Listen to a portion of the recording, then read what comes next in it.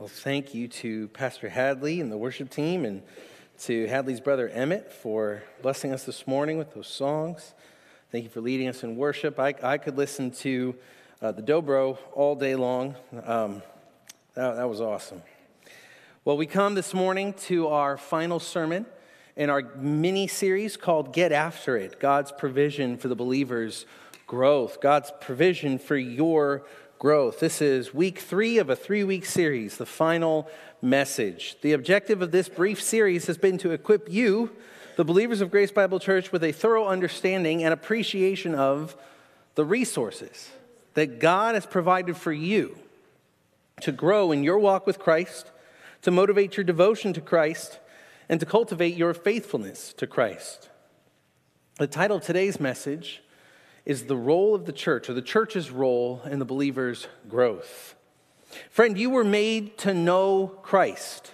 You were made to worship Christ. You were made to glorify God by placing your faith in Christ, the sinless and spotless Lamb of God who died on the cross to pay the debt of sinners and who rose in victory on their behalf. All of your life, if you are a believer, should be spent in servitude, slavery to Jesus Christ. For from him and through him and to him are all things. All things includes you and me. We are to live for Christ, full stop. He made us. He owns us. He doubly owns us because he bought us at the price of his own blood. He cares for us. He shepherds us, guides us, watches over us, and one day will come back for us. It's our joy to live for him. But yet, even for those of us who are believers, because of indwelling sin, because of ignorance, because of laziness, at times, we often fall terribly short of living for Christ the way we ought to. We fail to grow. We fail to mortify sin. We fail to cultivate personal holiness. We fail to avail ourselves of the tools and resources that God has provided for our spiritual growth. My friends, please consider this for a moment. Yes, God is indeed a God of grace, mercy, patience, and forgiveness, and we ought to praise him for that. He is a God of grace, and because of that grace, we are all here this morning, celebrating his love for us, as demonstrated chiefly in the gift of his Son. It is because of his grace that you and I are not in hell this very moment, which is what we deserve. But friends, never, ever, ever use the grace of God as a justification for intentionally being lazy and lackadaisical in your pursuit of practical, daily faithfulness and worship of the Lord Jesus Christ. Does God forgive us when we are negligent in our walk with Christ? Yes, he does. Should we use the grace and forgiveness of God as a rationalization to be content with spiritual sluggishness? Absolutely not. Remember what God has called you and I to do. Philippians 2:12. Therefore, my beloved, as you have always obeyed, so now, not only as in my presence, but much more in my absence, work out your own salvation with fear and trembling. Work out is a Greek term, katargazomai, that means to do that from which something results. To do that from which something results, one source says. MacArthur says on this Greek word, in one of his discourses, he says to bring something to fulfillment is what this word means. To bring it to fullness or completion. And what Paul is saying is this: the salvation that is in you needs to be brought out all the way to its fulfillment, to its fullness. This is really a command for sustained effort and diligence in working out or drawing out that what has already been planted within. To work out in your daily conduct what God has already put in your transformed heart. I am to mine out what is already mine. Day-to-day holy living, that's the idea. I am to be committed to the process of my salvation coming to the outside in the sense that it is manifest in my conduct, my behavior, end quote. That's what it means to work out your salvation.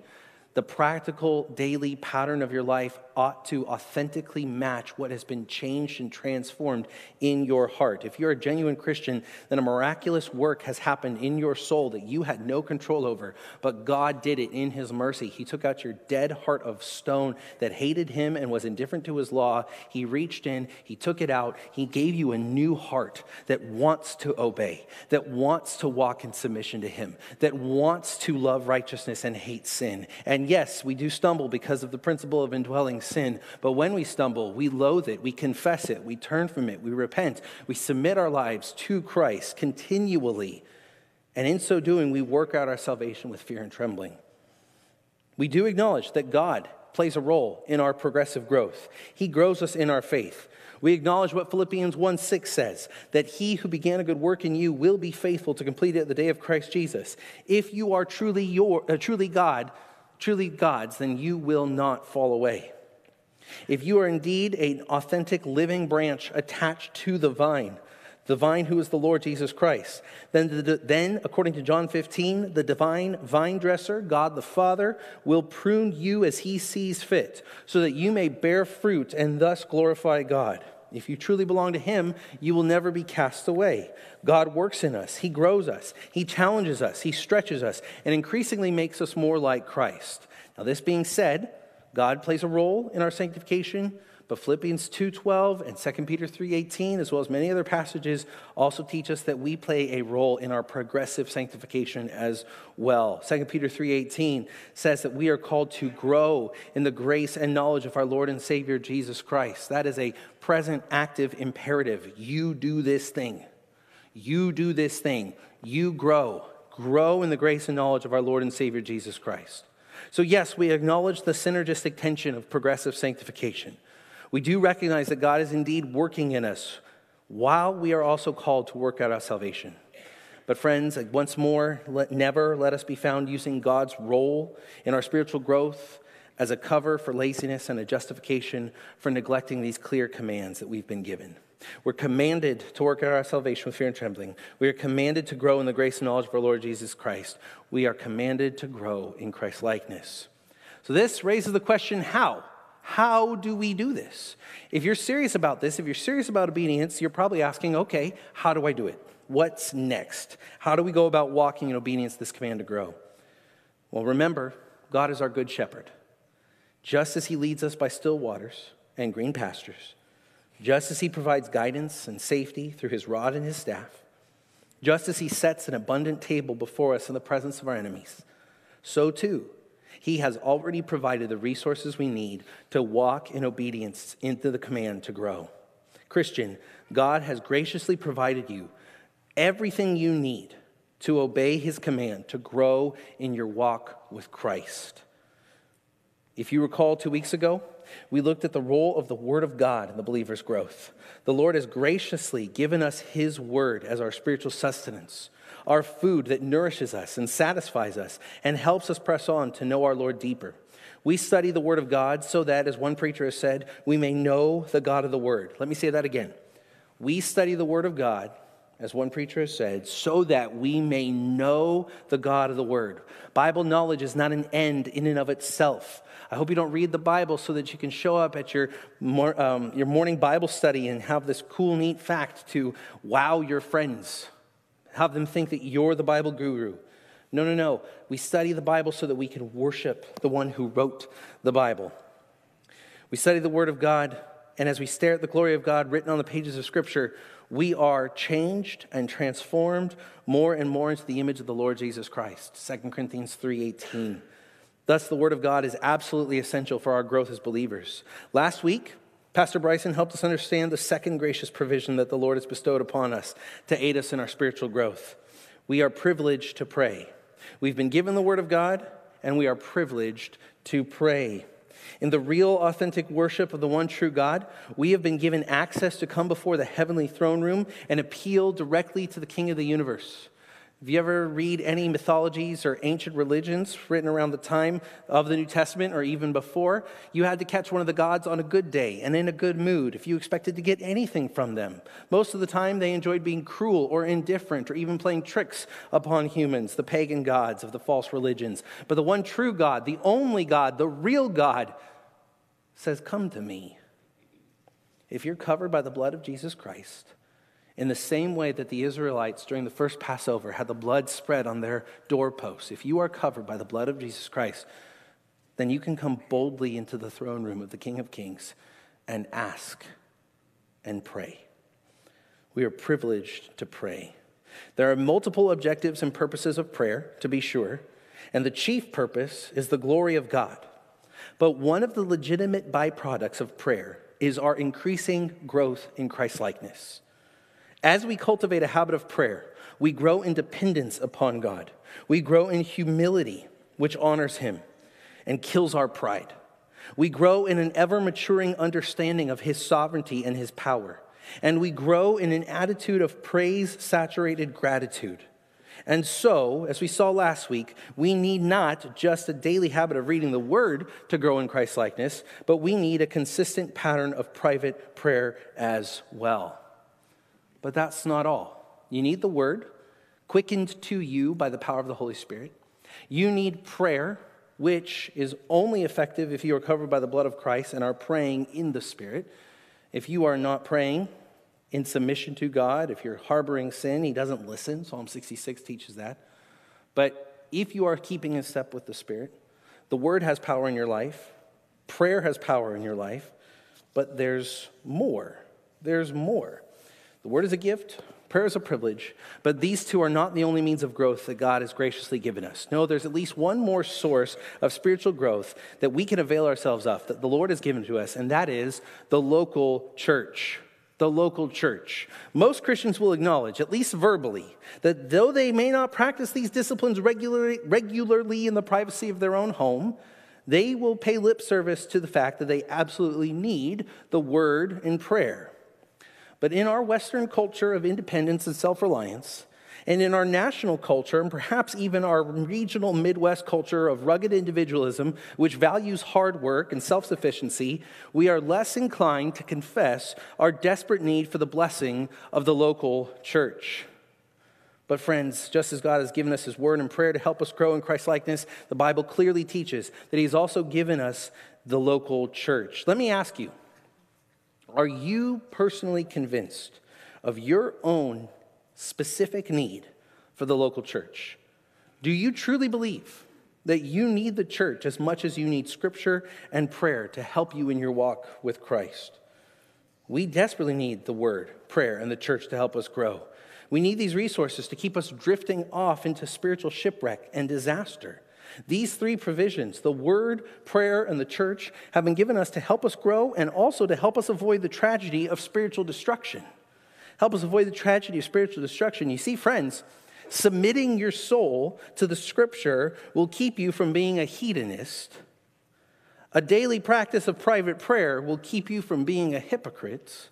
And immersing yourself in the life of the local church will keep you, among other things, from being a heretic. To conclude our 3-week study of the gracious provisions given to us by God for our growth, I'd like us to examine the gift of the local church with the hope that you would leave here today convinced just how much you need the local church. Now, one would hope that after the events of 2020, we would never need to cover this issue again. We could simply just say a closing prayer, say amen, and listen to Emmett play more dobro. One would hope that after being forced by the government regulations to cease from meeting in person for 10 weeks in the spring of 2020, from the middle of March to the end of May, we as a church would instinctively, deeply, and even viscerally understand just how much we need the church. And I do think that for many of us, we came out of the events of 2020 resolutely committed to the local church in a way that we weren't before those events. I count myself among that number. I think I had an intellectual grasp of how much we needed the church. But it wasn't till those 2.5 months or 10 weeks that we weren't with one another. I mean, it was As a pastor, you do a lot on Sunday. It was fine after the first week, fine after the second week. The third week, you're like, this stinks. This absolutely stinks. We needed one another, and we were convinced of it in a deep way that we weren't before.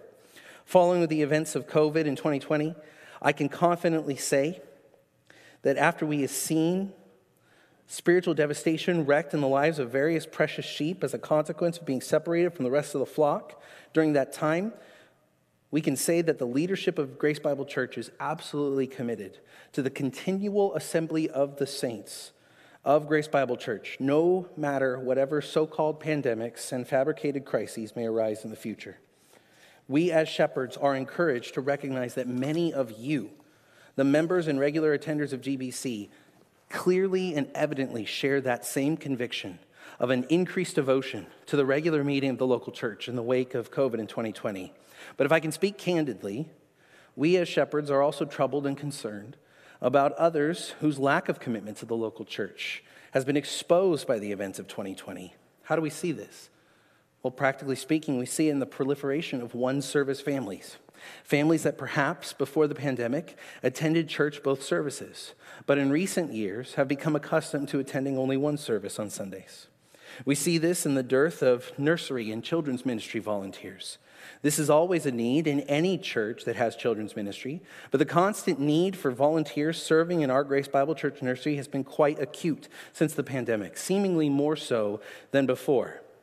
To be frank, it appears that many who faithfully served in these ministries before we shut the church down have not all returned to these ministries in the past 3 years. We are often in need of others to fill these opportunities. We chiefly see this in the declining numbers of those attending our Grace Life classes on Sunday mornings. When Grace Life classes began in 2017, we offered 4 different classes, 2 for each service, each class with approximately 75 attendees. The total size of our church has not changed over the past 7 years. Even when we sent out 40 people to plant a church in Manhattan, we hover around approximately 650 individuals from the youngest to the oldest every Sunday, give or take. But attendance in Grace Life classes has not stayed the same. In the years post-COVID, it has dropped precipitously. Instead of 2 classes each hour, 4 total, each with approximately 75 attendees, we now have just 1 class of around 75 during first hour and another one of around 40 to 50 during second service. To put it another way, attendance in Grace Life over the past few years has decreased from an average of 300 GBC adults every Sunday to an average of 120 GBC adults every Sunday. And I know that those 180 aren't serving in the nursery because we still keep having to ask people to serve in the nursery. This raises a question that we as the shepherds of GBC have wrestled with. Do we as a local church actually collectively value the local church? Do we grasp what a gift the church is? Do we cherish the church and understand that, imperfect as it may be, this is one of God's gracious provisions given to us to help us grow so that we may glorify God more fully in our short time here on planet Earth? Are you convinced of this truth? Let me rephrase it more poignantly. Does your personal involvement in the life of the local church reflect that you value the church the way that God does? When something matters to us, really matters to us, we will rearrange our lives around that thing, whatever it may be. If the Chiefs matter to you, you'll rearrange your schedule to be able to watch the Chiefs game.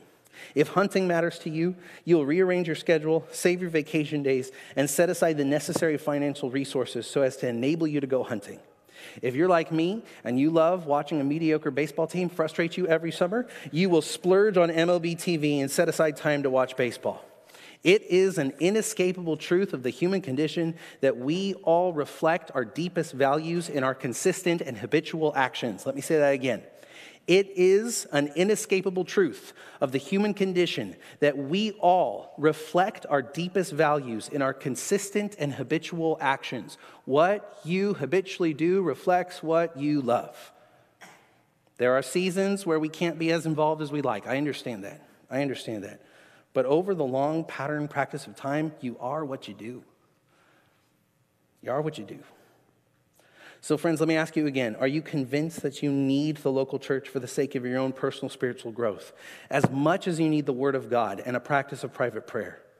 It's my desire that we all be convinced of our need for the church in our lives. God has graciously given to you and to me his bride, his body, his flock to help you in your walk with Christ. What a privilege we have. What a privilege we have to be involved in the life of the local church. So to help us examine this third and final provision for our growth this morning, I'd like to ask and answer 3 crucial questions regarding the local church. 3 crucial questions regarding the local church, and each one of these will have some subpoints. The first is, how does the Lord view the local church? How does the Lord view the local church? Second, how does the local church help us grow in Christ-likeness? How does that actually work? And third, what must be our participation in the local church? What does it look like to be involved in the local church in a way that honors God? 3 crucial questions regarding the local church, and we're going to be looking at all of Scripture, predominantly the New Testament, because that's when the church begins, but we'll be looking at all of Scripture. First, let's ask, how does the Lord view the church? What does God think of the church? What does God think of the church?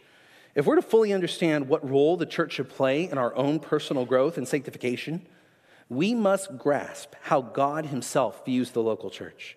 Now, I've been using the term church interchangeably with both the church universal, but when we're talking specifically about the role of the church in your life, we're usually referring to the local church, which is the localized expression of the universal church. The universal church is every genuine, authentic believer who's been born again, scattered across the place of the planet Earth. The local church is the collection of believers in a given place who come together, they fellowship together, they listen to the same preaching, they serve together, they sit under the same leadership. There are differences in local churches and place to place. Faithful churches are those that believe the real gospel, submit to Christ, take sin seriously, pursue personal holiness, submit to the Lord, practice the Lord's table and baptism. That's what constitutes a faithful local church. So from here on out, when I use the word the church, I'm usually referring to the local church. How does the Lord view the church? If you've taken our membership class, then much of the points we're about to say are going to sound familiar to you. We cover this material, which is derived originally from Pastor Bart's 2017 Membership Matters sermon series, in our membership class. Nevertheless, though this may be repetitive for some, maybe most of you, it is helpful for all of us to review just what God thinks of the church, so that we may view the church rightly in our own estimation. I hope there would be no difference. Maybe difference in degrees, because we struggle with sin and God is holy, holy, holy. But at least in our affection, there's no difference in our affection for the church than God's affection for the church. First, the church is his collection of called out ones. The church is his collection of called out ones. Matthew 16, 13 through 18. Let's look at one of the first times the Lord Jesus uses the word church. One of the first times the Lord Jesus used the word church, even before the birth of the church, Jesus is speaking about something he's going to do, something different, something unlike that he has already done. In the Old Testament, he worked through a people, Israel, one specific place, one specific ethnicity. If you wanted to be right with God, you needed to become an Israelite from the heart. But Jesus told the woman at the well and his disciples over and over that he was doing something different, something new. And he starts to speak, we see this in Matthew 16, and then later in Matthew 18, he starts to speak of a group of individuals he calls his church. And he uses this term, church. What is this term? Well, let's look at the text, Matthew 16, 13 through 18. Now, when Jesus came to the district of Caesarea Philippi, he asked his disciples, "Who do people say that the Son of Man is?" And they said, "Some say John the Baptist, others say Elijah, and others Jeremiah, or one of the prophets." He said to them, "But who do you say that I am?" Simon Peter replied, "You are the Christ, the Son of the living God." And Jesus answered him, "Blessed are you, Simon Bar-Jonah," or Simon, son of John. "For flesh and blood has not revealed this to you, but my Father who is in heaven. And I tell you, you are Peter, and on this rock I will build my church, and the gates of hell shall not prevail against it." Jesus uses a specific term, church. It's the Greek word ekklesia. Why mention the Greek word? Because you break it down, you can actually understand what it means. Ek means exit or out of, where we get exit, or if you've ever had anything taken out of you, it's an ectomy, right? Ek is out of. Klesia, or it comes from kaleo, which means to call. Actually, the Greek word call reflects, the English word call reflects the Greek word klesia, kaleo. Ekklesia, those who have been called out of. The church that belongs to Christ is a group of people who've been called out of something and into something. What have we been called out of and what have we been called into? This is the gospel. We've been called out of death into life. We've been called out of darkness into light. We've been called out of slavery to sin into slavery to righteousness. We've been called out of rebellion into submission to the King of Kings. We've been called out of the state of being orphaned into being adopted into God's loving family. We've been called out of hopelessness into joy. We've been called out of despair into an inheritance stored up in heaven for us.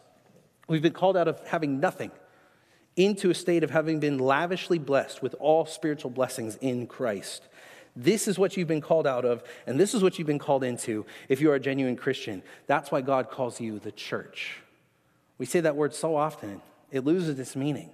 But you've been called out of something into something by God, and you belong to him. He says, my church. I will build my church. It belongs to him. And he promises in that one short statement to safeguard the church and support the church and protect the church until he comes again for the church and takes the church to be with him forever in heaven. He loves the church. He called the church. He nourishes the church. He cares for the church. The church is built on the Christological confession that Peter says here when he says, you are the Christ, the Son of the living God. Jesus is our foundation.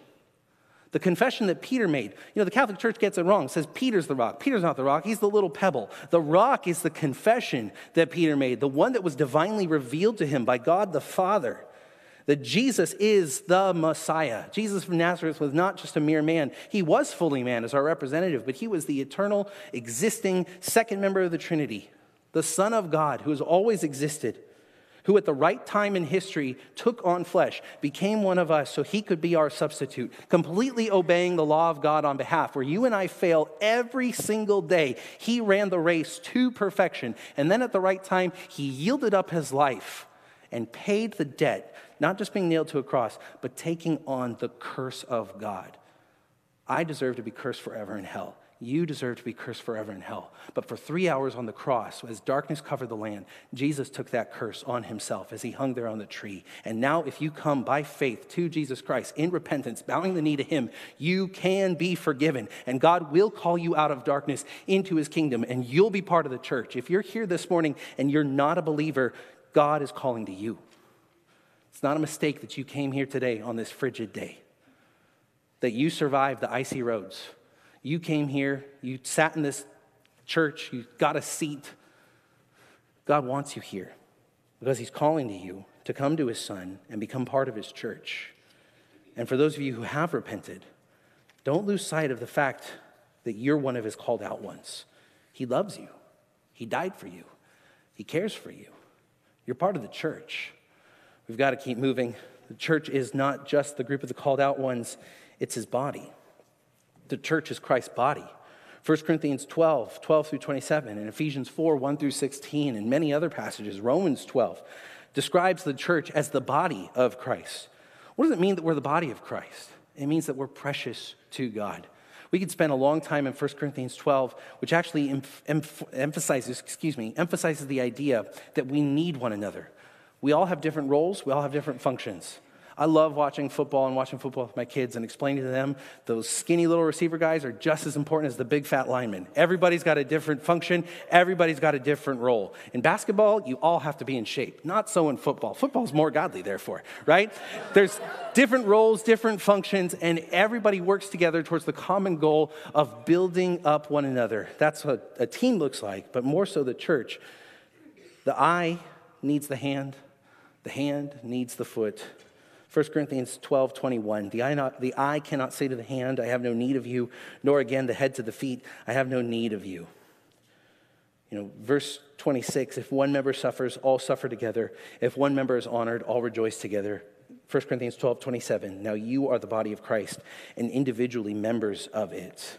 1 Corinthians 12, as well as Ephesians 4, build us on this idea that we are the body of Christ. Every member precious, every member important. And in Ephesians 4, Paul emphasizes the idea that Christ is the head of the body. He sets our direction. We take leadership from him, guidance from him. Nourishment and sustenance comes through him. Our direction, our sustaining grace comes from our head, the one who is in charge of the body, the Lord Jesus Christ. The church is his collection of called out ones. It's his body. We've got to keep moving. It is his precious bride. It is his precious bride. In the book of Ephesians, we see that the body metaphor is not the only descriptive term that Paul utilizes to describe the church. In addition to being the body of Christ, the church is furthermore described as the bride of Christ. Now, give you a big picture of Ephesians in just a crash course. First 3 chapters are the what of the gospel. What has God done for you in the gospel? It goes all the way from eternity past until eternity future. God has done everything for you in the gospel. Beginning in chapter 4, there's a pivot. Chapter 4, verse 1, Paul says, I urge you therefore as a prisoner of the Lord to walk in a manner worthy of the calling to which you have been called. So beginning in chapter 4, moving onward, we have this explanation of what it means to live as a Christian in light of the gospel. Do you know what the very first area of Christianity Paul begins, what he dives into? Beginning in verse 2 of chapter 4? Your involvement in the local church. I think if any of us wrote Ephesians, we talk about your individual responsibilities. But right away, chapter 4, verse 2, Paul dives into the local church. And we just talked about that, how the church is Christ's body. Then Paul talks about later in chapter 5 and into chapter 6, how the gospel affects family life. Specifically, how it affects marriages. The primary teaching of Ephesians 5:22 through 32 is how husbands and wives should treat one another. But Paul uses an illustration to help the Ephesians understand how the husbands should treat the wives and the wives should treat the husbands. He uses an illustration that actually opens a window for us into Christ's heart for the church. And in his illustration, in teaching on the issue of marriage, Paul helps us see just how Jesus feels about the church. And if we claim to follow Jesus and walk in his footsteps, if he really is our Lord, then our affection for the church should at least echo his affection for the church. Let's pick it up in verse 25 of chapter 5. Husbands, love your wives, as Christ loved the church and gave himself up for her, that he might sanctify her, having cleansed her by the washing of water with the word, so that he might present the church to himself in splendor, without spot or wrinkle or any such thing, that she might be holy and without blemish. In the same way, husbands should love their wives as their own bodies. He who loves his wife loves himself. For no one ever hated his own flesh, but nourishes and cherishes it, just as Christ does the church, because we are members of his body. Therefore, a man shall, man shall leave his father and mother and hold fast. Oh, man, this is great. This didn't happen first hour. Stops. My water's like right there. Oh, great. It's the last time I asked Stas. Okay. Hey, the church, we need each other. There you go. Living illustration. All right.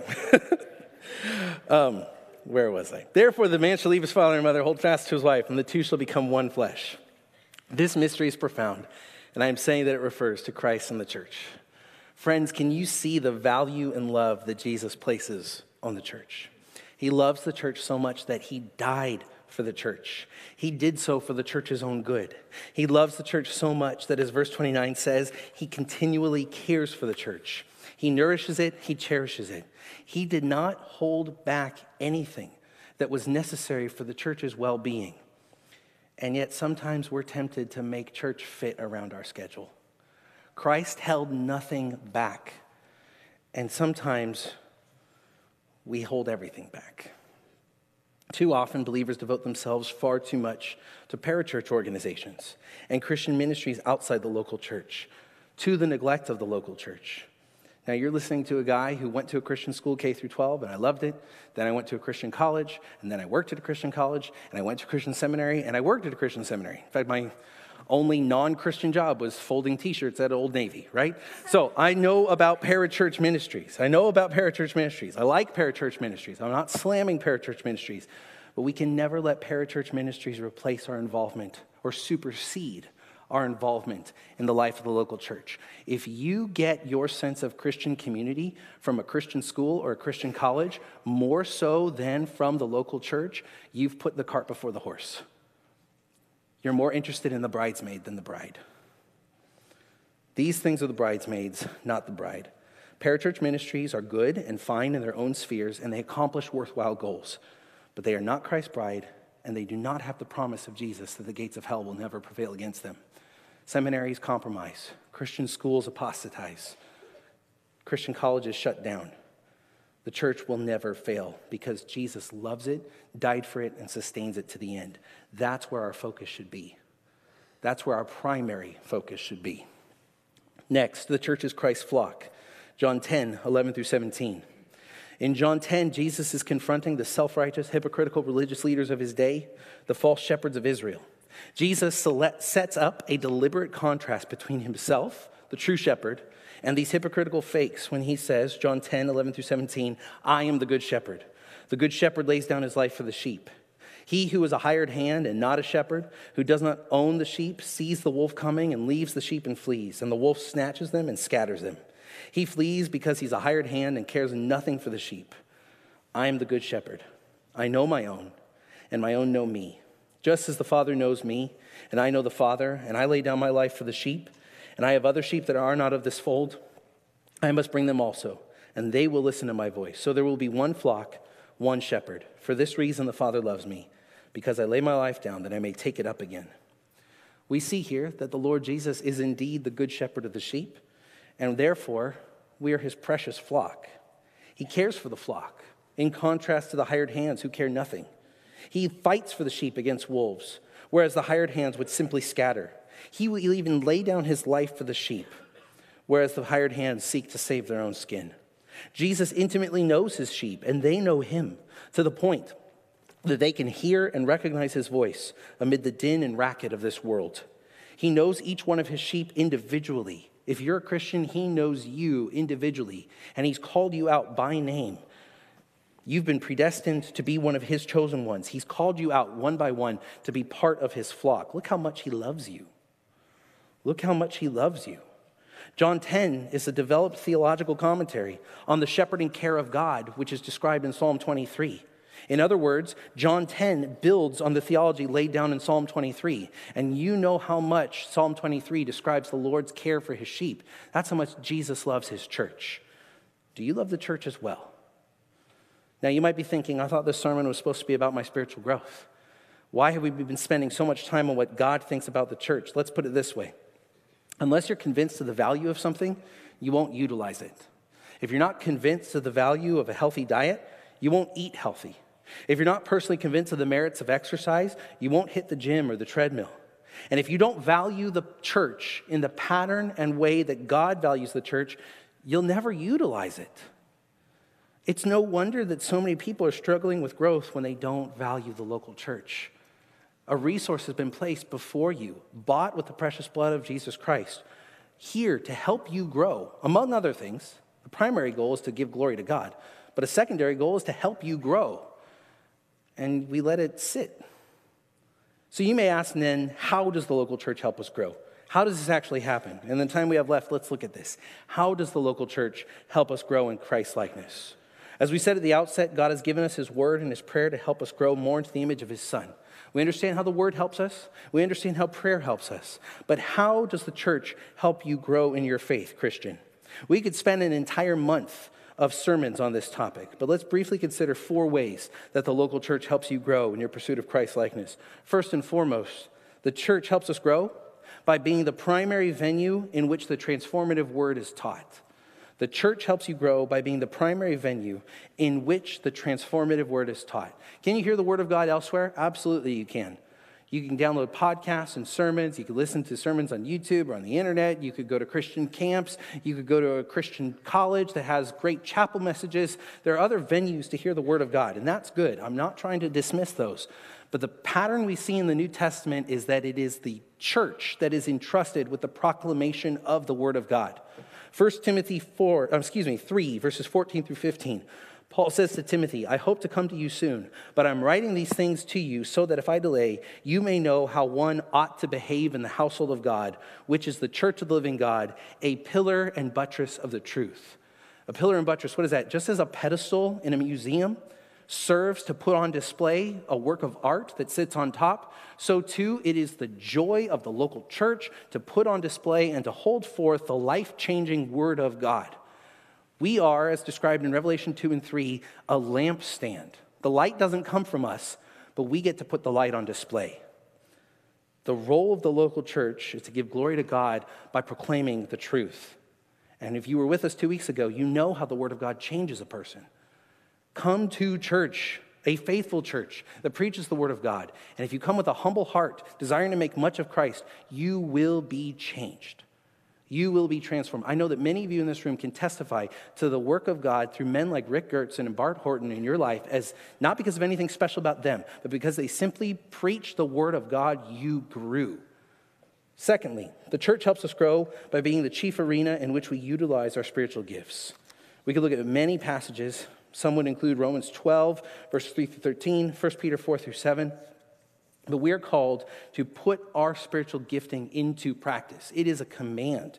It is a command. Let's just look at this. Romans 12, verse 6. Having gifts that differ according to the grace given to us, let us use them.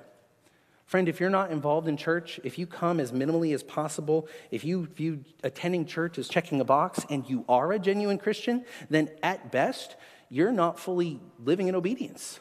How can you use your spiritual gift in the arena of the local church if you're never at church? You can't. There are so many one another's we've been commanded to do.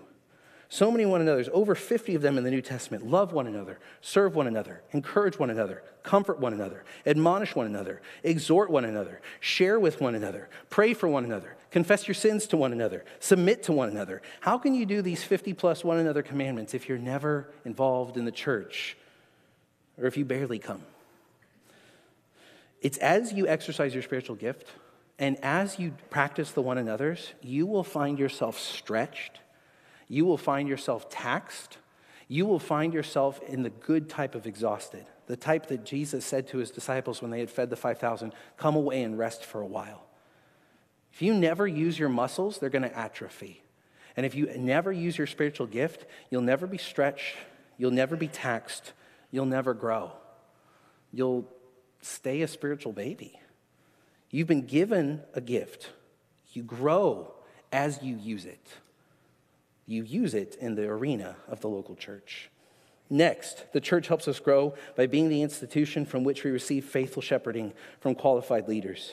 Hebrews 13:7 says, remember your leaders, those who spoke to you the word of God. Consider the outcome of their way of life and imitate their faith. This is the idea of tracing. When you as a little kid learned how to trace your letters, you had the dotted line and you wrote a pencil line over the dotted line. That's the same idea of imitating their faith. People over you in the Lord who live godly lives, who are not perfect because none of us are perfect, but are worthy to be emulated. You can't imitate the faith of somebody you're never around. Be involved in the life of the local church. Come to Wednesdays. Come to Grace Life. Come to Grace Group. Please. Hebrews 13:17. Obey your leaders and submit to them, for they are keeping watch over your souls as those who will have to give an account. Let them do this with joy and not with groaning, for that would be no advantage to you. Fourth, the church helps you grow by being the fellowship from which we receive healthy accountability and encouragement from other believers. It's not just from pastors and shepherds that you are the iron sharpening iron. It's those around you. It's the fellow believers you rub elbows with. We look at Matthew 18, the passage on church discipline. More specifically, Galatians 6:1. Brothers, if anyone is caught in any transgression, you who are spiritual should restore him in a spirit of gentleness. Titus chapter 2 describes different demographics in the local church. Younger women, younger men, older women, older men, and how these different demographics bless one another. Specifically, the older helping disciple the younger. That disciple term, if you're not familiar with it, it may sound daunting. I don't know what it means to disciple someone. Let me help you. If you've walked with Christ for any amount of time, I'm pretty sure we can find somebody who's not walked with Christ as long or as deeply as you have. And you can turn around and help them. Help them understand what it means to fight sin and hate sin. Help them understand what it means to glorify God in the workplace or in the home. Help them understand what it means to be a godly mom or a godly dad. You don't need to have a seminary degree or even a Bible college degree to be a discipler. You just need to have walked with Christ for any amount of length of time and a willingness to open yourself up to somebody not as mature as you and to help them along. And then in turn, you may have some weakness that they can speak to. Discipleship is not always a one-way thing. Sometimes it's a mutual iron sharpening iron. But it can't happen if you're not here. And you won't grow if you're not here. So that brings us to our final question. And very quickly, our final 4 subpoints in the next 2 minutes. What must be our participation in the church? First and foremost, we must love the church because we first love Christ. I know we've dealt with some heavy things today. If you leave today with just guilt, like, oh, guilt, maybe there should be guilt if you're actually sinning. Guilt is not always bad. If you're sinning, guilt is good. But the primary takeaway shouldn't be guilt. I want you to love the church because you love the one who is the Lord of the church. You should love the church because you love Jesus. Satan tempts us to view all the things about church that are just secondary and inconsequential. One of my favorite books is the Screwtape Letters. Bear with me, I'm going to read you from the Screwtape Letters.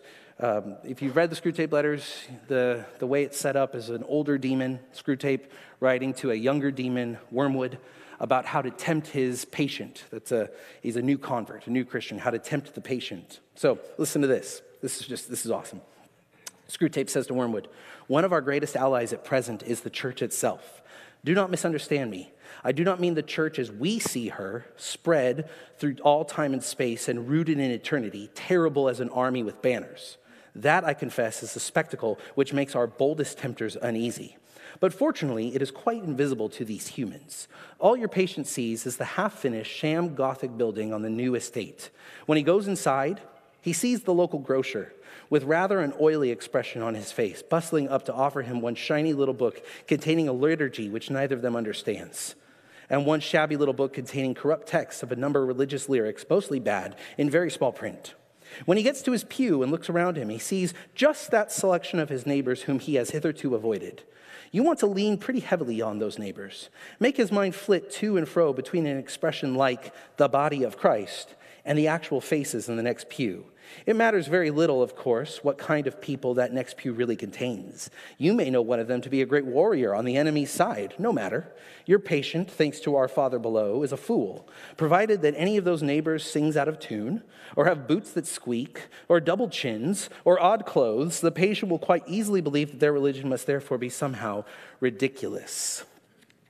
That's what the evil one wants us to think of our brothers and sisters in the church, that it's inconsequential, that it's trivial, that it's not as flashy or as polished as something the world would offer. But listen to what Spurgeon says. Spurgeon says this to believers: "Give yourself to the church. You that are members of the church have not found it perfect, and I hope that you feel almost glad that you have not. If I had never joined a church till I had found one that was perfect, I would have never joined one at all. And the moment I did join it, if I had found one, I should have spoiled it. For it would not have been a perfect church after I had become a member of it. Still, imperfect as it is the dearest place on earth to us. All who have first given themselves to the Lord should, as speedily as possible, also give themselves to the Lord's people." If you love the Lord of the church, love his bride, and it's imperfect, full of hypocrites. To one degree or another, as one preacher said, we're all a hypocrite. But God bought us with his blood. Love your brothers and sisters in Christ. Second, we must not be content with mere attendance in the church, but we must press on towards involvement in the life of the local church. Let me ask those of you, and I'm not talking to new visitors or people who are still checking the church out. People who have been here 3 months, 4 months, 5 months, even 6 months. If you're still trying to figure us out, that's okay. But people have been here an extended amount of time. If you're not yet a member, why not? I'm the pastor over membership just because none of the other pastors will take it. But come talk to me. I'll buy you lunch, and you can tell me why you're not yet a member. I would love to hear it. How long have you been coming and just attending? Are you serving in any way?